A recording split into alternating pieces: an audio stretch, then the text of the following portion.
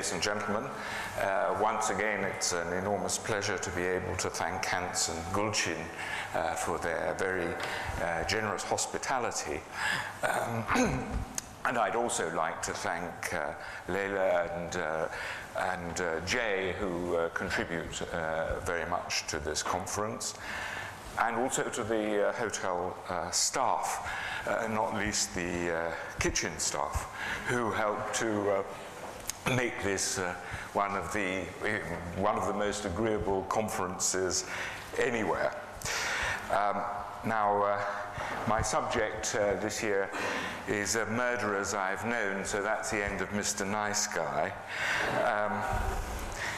And this is not a subject which is of great interest to most of you from the point of view of economics, though not long ago I was asked to review a book by a psychiatrist who claimed that in the United States the murder rate rose during Republican presidencies and declined during Democratic ones. In order to produce this conclusion, there was quite a lot of statistical manipulation. And he attributed this to the differences in the levels of redistribution under the various presidencies. And of course, like everyone else, he assumed that correlation was causation. And the second economic law, the only one that I've discovered about murder, is that when someone murders for life insurance, it's always within 2 weeks of the sum assured having been increased by at least 1,000%. First I want to ask you whether there's anyone in this room who is uninterested in murder, who finds murder a dull and boring subject. And I'm asking in general, I'm not asking anything about any murders in particular you may have in mind. Now, there's no one's put his hand up. And I think it's a rather curious phenomenon, actually, that everyone is interested in murder, and I'm not sure I can fully explain it. And certainly literature would be much the poorer without murder. Shakespeare alone would be depleted of most of his greatest plays. There wouldn't be Hamlet, Othello, Richard II, Richard III, Julius Caesar, Coriolanus, and many others. And in fact, if you think about Macbeth, what would Macbeth be without murder? I mean, Macbeth would have to apply to be King of Scotland. He'd send in his CV, and the appointment committee, in which, of course, there would be the three witches, might give him a temporary contract until Banquo's son graduated from the university and was fit to take over permanently. So I think you can see that without murder, Macbeth would be a lot less interesting. Now, some of you might ask, why think of individual murders at all when there are so many mass killings both in history and at the present moment? And I hesitate to mention such an authority, but Joseph Stalin was definitely onto something when he said that a single death is a tragedy and 1 million deaths is a statistic. And it comes naturally to us to think in small terms rather than large ones. Our interest is captured much more by the burglary next door than the famine several thousand miles away, even though we admit that in the abstract, the famine is more important than the burglary. Well, in my career as a doctor, I can't say it's been my good fortune or my pleasure, but certainly it's been a matter of interest to meet a very considerable number of murderers. And of course, I can't describe more than one or two of them. But if you're waiting, I hope you're not waiting to hear from me anything that illuminates anything in a general fashion, because I have no theory to propound. This is pure salaciousness and prurience and sensationalism. And really the main lesson from my contact with murderers is that I've learnt nothing from them. Now, part of the reason for that, of course, is we put all murderers into a single category, the fact that they're murderers, but they do differ very considerably. There's no single type, the murderer. One thing I did learn, though this can hardly be called a lesson, is that while we generally think of murder as the worst crime, murderers are not the worst criminals, not necessarily the worst criminals. Indeed, inside prison, they generally enjoy a certain prestige, so long as it is not a child that they have killed, and so long as sex was not involved in the murder, because that puts them beyond the pale. In general, if it's just what I might call, and what policemen in England call, an ordinary domestic murder, a man accused of cruelty to a dog can expect more disapprobation from other prisoners than a murderer. And perhaps this is because most prisoners can envisage wanting to kill someone, but they can't envisage wanting to harm a dog. Well, I remember meeting what I hope you will not mind me calling my first murderer when I was a very young doctor. I thought then that he was a very old man. He was in his 50s. And he'd strangled his wife after many years of marriage. And I remember feeling distinctly honoured to meet so unusual a man and to shake his hand. After all, murderers in those days were fewer than members of Parliament, and I suppose a lot more interesting. Well, the murderer had been sent to prison, because, to hospital, because his crime was statistically very unusual, and it was thought that he might be suffering from some kind of medical condition that could possibly explain it. And here I should perhaps tell you that common crime, violent crime and burglary, for example, property crime, is a young man's game. Very few criminals start their criminal career as this man did in his 50s. And when I examined the statistics for the age at which people are sent to prison in Britain, I found that about 98% of them are under the age of 39 when they are sent to prison. In other words, criminality of the common kind remits, if you like, spontaneously after the age of 39, even among people who have committed many, many crimes. And this fact has suggested to many commentators that there's a biological determination of criminality, though I think this is mistaken as a major theory of crime, because that cannot really explain the enormous fluctuations in the rate of crime in any given society. And at most, biological or medical factors influence criminality, and in a few individual cases may explain it, but that's all. Anyway, be that as it may, my first murderer was sent to the hospital to be examined, and after extensive investigation, nothing was found that would supply a medical explanation of his action, which was incidentally completely out of character. Well, he explained it himself to me. I remember this very well. He said that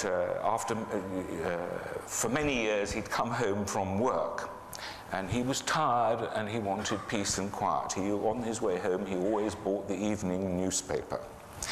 And what he wanted was to sit in his armchair and read it. His wife, however, had been at home all day and had seen no one.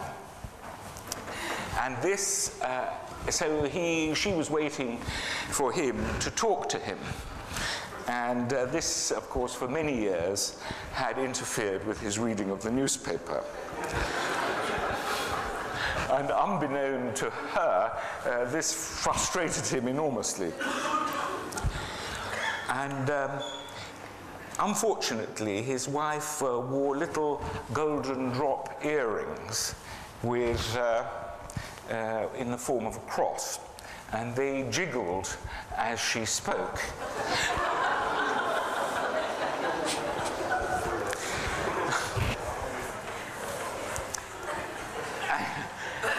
And he said, I just couldn't stand it anymore, doctor. Them earrings. They kept on jiggling. And so they drove him to fury one day, and he strangled her. Needless to say, this was not regarded as an adequate legal excuse for his action. And he was a man of limited imagination, and it had not occurred to him to ask his wife to wear other types of earrings. Well, the law in England, in most countries, recognizes provocation, but in order that it should not become an excuse in advance for killing, it's a rather narrow definition, and perhaps it's psychologically not very realistic. At any rate, I remember one day the police brought a young Ghanaian man covered in human blood. He was still covered in the blood of the person he'd killed, an illegal immigrant, to my office in the hospital, and he just stabbed his girlfriend to death. And the police wanted to know whether he was fit to be interviewed. And I had a medical student with me, and like most medical students at that stage of his development, he was rather naive and had no contact with any kind of story that he was about to hear. Well, the young Ghanaian was a very nice young man, actually, not at all the kind of man that you would expect to kill. And as soon as he had arrived in the country, he'd managed, with some difficulty, to find a job for himself and somewhere to live. And neither of these things, of course, is easy for an illegal immigrant. And then he met a girl from the city in which I was working who casually invited him to come and live with her. And they were lovers before long, but she tired of him. And she used to provoke him by telephoning another lover, former lover of hers, in front of him and asking him to come and make love to her, as he, the Ghanaian, was not nearly as good a lover. And on the morning of her death, she told him to leave the flat immediately because she was fed up with him, she was tired of him. Now, he had nowhere to go. He begged her, he had no job now. He begged her to allow her to stay until he had found somewhere to live, somewhere to go. In other words, she was just proposing to put him out on the street. But she refused and started throwing his few belongings out onto the street. And he was desperate, but she laughed at him and she insisted. And he thought that she was playing with him, and the humiliation was terrible. And he took a knife and stabbed her. And the medical student was very shaken by what he heard. And I think he saw in that one instance the possible depths of human humiliation and despair and what it can actually sometimes lead to. But in another case involving an illegal immigrant, this time Chinese, I appeared in the court for the defense. He spoke not a word of English, and he had arrived in our city from somewhere else where he had some minor difficulties. I don't know what they were exactly, but he had some minor difficulties. And in the streets of our city, he met a young Chinese student, and they started talking. He said he had nowhere to live, and out of some kind of national solidarity, the student, who had a spare room, he lived with his wife, came, invited him to come and live with him because he had nowhere to go. Unfortunately, he was mad and suffering from a paranoid psychosis. He thought that people were talking about him in a menacing manner. And this is, of course, a very easy thing to think when you're slightly mad anyway, and when you're walking around in a place where you understand not a word of the language. And he eventually came to believe that his benefactor was plotting to kill him because he heard hallucinatory voices that told him so. And early one morning, not very long after his arrival in the benefactor's flat, he ran out into the street. He stopped a passing police car to tell the police that his landlord was trying to kill him. But of course, he didn't speak any English, and the police didn't speak any Chinese, so they couldn't make out what he was saying, and they just drove on. He returned to the flat, where a short time later, he stabbed his landlord dead in front of his wife. Well, I met him in prison, and through interpreters and his Chinese-speaking lawyer, it became clear to me that he was mad, and I gave him some treatment, and to my surprise, within 2 weeks, he became completely normal. And he was actually a pleasant young man of peasant origin who probably had been sent by his family, who had saved money, for him to come to earn some money. And once he was better, he started to work in the prison, and he gave us no trouble at all. And he was that fabled figure, the model prisoner. But his case gave us an interesting insight into the summary nature of current Chinese justice. Shortly after he'd recovered, he appeared in court for a preliminary hearing. And it was all over very quickly. He was just remanded back into prison. And the whole hearing lasted only a few minutes at the most. And as he left the dock, he took off his shirt. And he was asked why he was doing that. And his reply was very revealing. He said, "Well, you're going to take me around the corner and shoot me." So that is a revealing insight into the nature of current Chinese justice, at least amongst his class.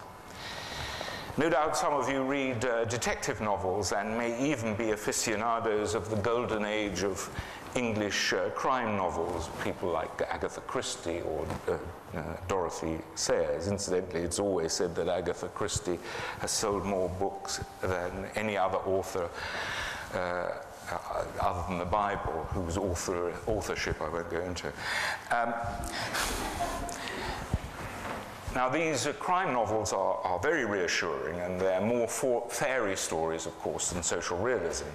The murders, which are never described in gruesome detail, the kind of gruesome detail that nowadays is extremely fashionable and that is supposed to make us face up to reality, but in my view is just salaciousness and prurience. The murders in Agatha Christie take place in circumstances and locations where murders are least likely ever to occur, such as the libraries of great country houses. And in the end, everything is restored, peace, tranquility, justice is done, and all the rest of it, and all is right once more with the world. And if you can call a murder cozy, these are nice, cozy murders. Well, I don't suppose I need to tell you that most murders are not very cozy, and they are sordid in the extreme and are not done with any cunning or refinement. This has been, of course, a complaint in British writing for a very long time. In about 1820, De Quincey wrote a famous essay called Murder Considered as One of the Fine Arts. And George Orwell wrote about the decline of the English murder. But they're very sordid, and they usually occur at the heat of a moment after a sordid, foolish, trivial quarrel, often drunken, and require no detective skills to solve. But they do tell us quite a lot about the lower depths of our society. I was once asked to examine a 17-year-old girl who had stabbed her 15-year-old lesbian lover to death. And when I went to the prison in which he was being held, I expected to find a very unpleasant, aggressive, and possibly rather stupid young woman whom I thought I would detest. But on the contrary, I found a decent person, and I came away feeling very sorrowful, and it's a sorrow that I can recapture when I think about the case. She was born of a white mother and a Jamaican father who, in what I'm afraid has now become almost a normal fashion, abandoned them both soon after her birth.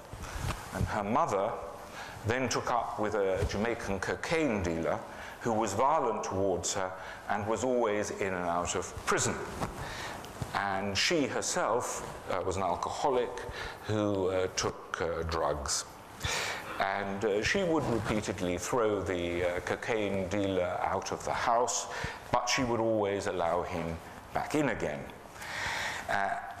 And he was violent towards her again, but she was always in some kind of drunken or drug-induced stupor. In the meantime, she did not notice that her son, who was a few years older than her daughter, was having full intercourse with her between the age of 9 or 10 and 14. This was the daughter.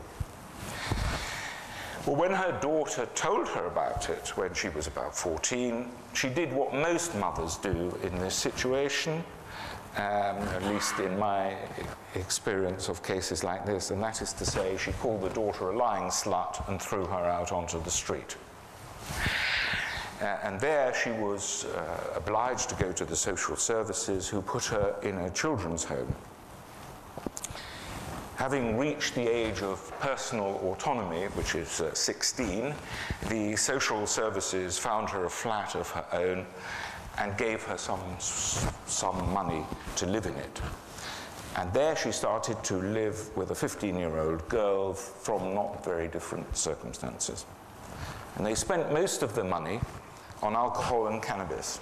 And one day, in the course of a drug, an alcohol-fueled quarrel, she chased her lover from the flat with 2 carving knives, and everything in England is now videoed, so you see her running through the flats with 2 carving knives like this, like a kind of mad operatic murderess.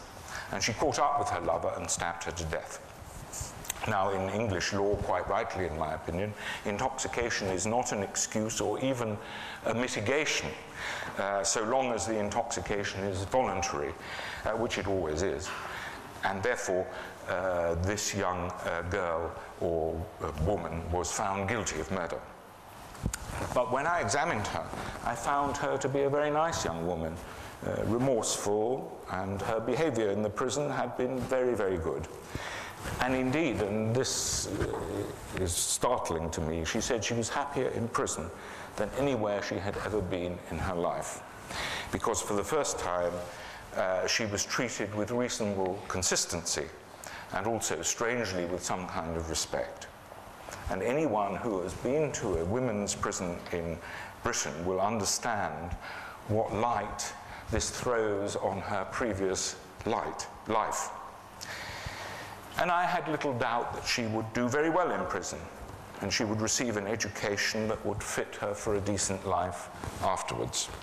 And it says something about contemporary Britain, that not only would she receive an education in prison, but it was the only place she would receive an education. Well, just before I left her, I asked her whether she had any questions to ask me, because I'd asked her a lot of questions, of course.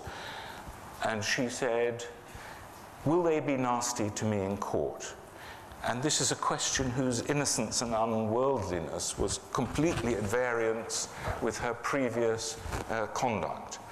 And she'd been really a child forced by circumstances to live without guidance in a completely pitiless and psychopathic world. Well, out of the mouths of murderers sometimes come the most astonishing statements. And I apologize if I've mentioned this before. I'm reaching the age of repetition. But One murderer said to me just after he had killed his girlfriend, "I had to kill her, doctor, or I don't know what I would have done." And here we see the reductio ad absurdum of the idea that unexpressed or unacted upon desires or emotions lead to real harm, unlike murder. As William Blake put it, sooner strangle an infant in its cradle than nurse unacted desires. And one of the things that murder, and I'm sure I've spoken about this before to this meeting, one of the things that the murderers used to say, people who had stabbed someone to death used to say, which made me think about a lot of things, was when they described what happened, they always said the knife went in. Almost always. Which meant that, of course, the knife was the active partner in the transaction. And when you think about it, this is how people often present their lives when they think there are advantages to doing so. They know that it's not true, but with repetition it becomes true in their minds. Another murderer asked to describe himself after he had killed, decapitated and dismembered his best friend for bizarre sexual practices, which I will not describe, said after some reflection to describe himself, he said, "Well, I'm laid back," he said, "and fun to be with."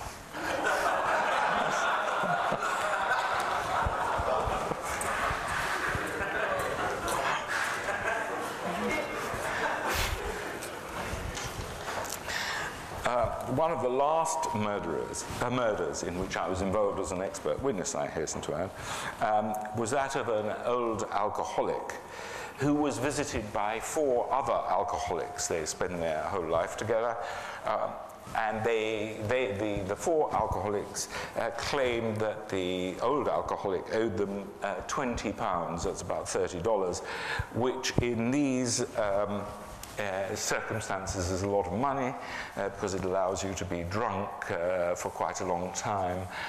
They drink a kind of cider which is 9% alcohol and has obviously never seen an apple or anything like that.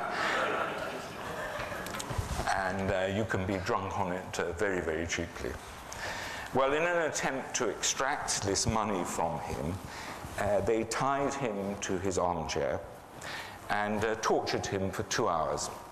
They banged his legs with hammers, they stabbed him, and they poured boiling water over him. And they treated him, as I said, in this fashion for about 2 hours, and then they left when they were convinced that he didn't, in fact, have £20. And he was still alive when they left, but he died shortly afterwards.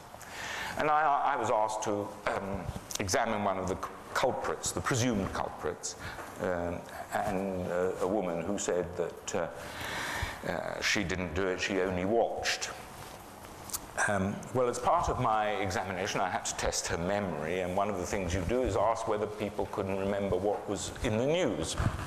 And it so happened that the day before, there had been a story about a woman, a rather aggressive and extremely nasty woman, who had viciously stabbed, had been found guilty of viciously stabbing 3 men to death. And she remembered that. She said that, you know, there were those women, she said, who killed 3 men. And then she said, very memorably, "I don't know what this world is coming to."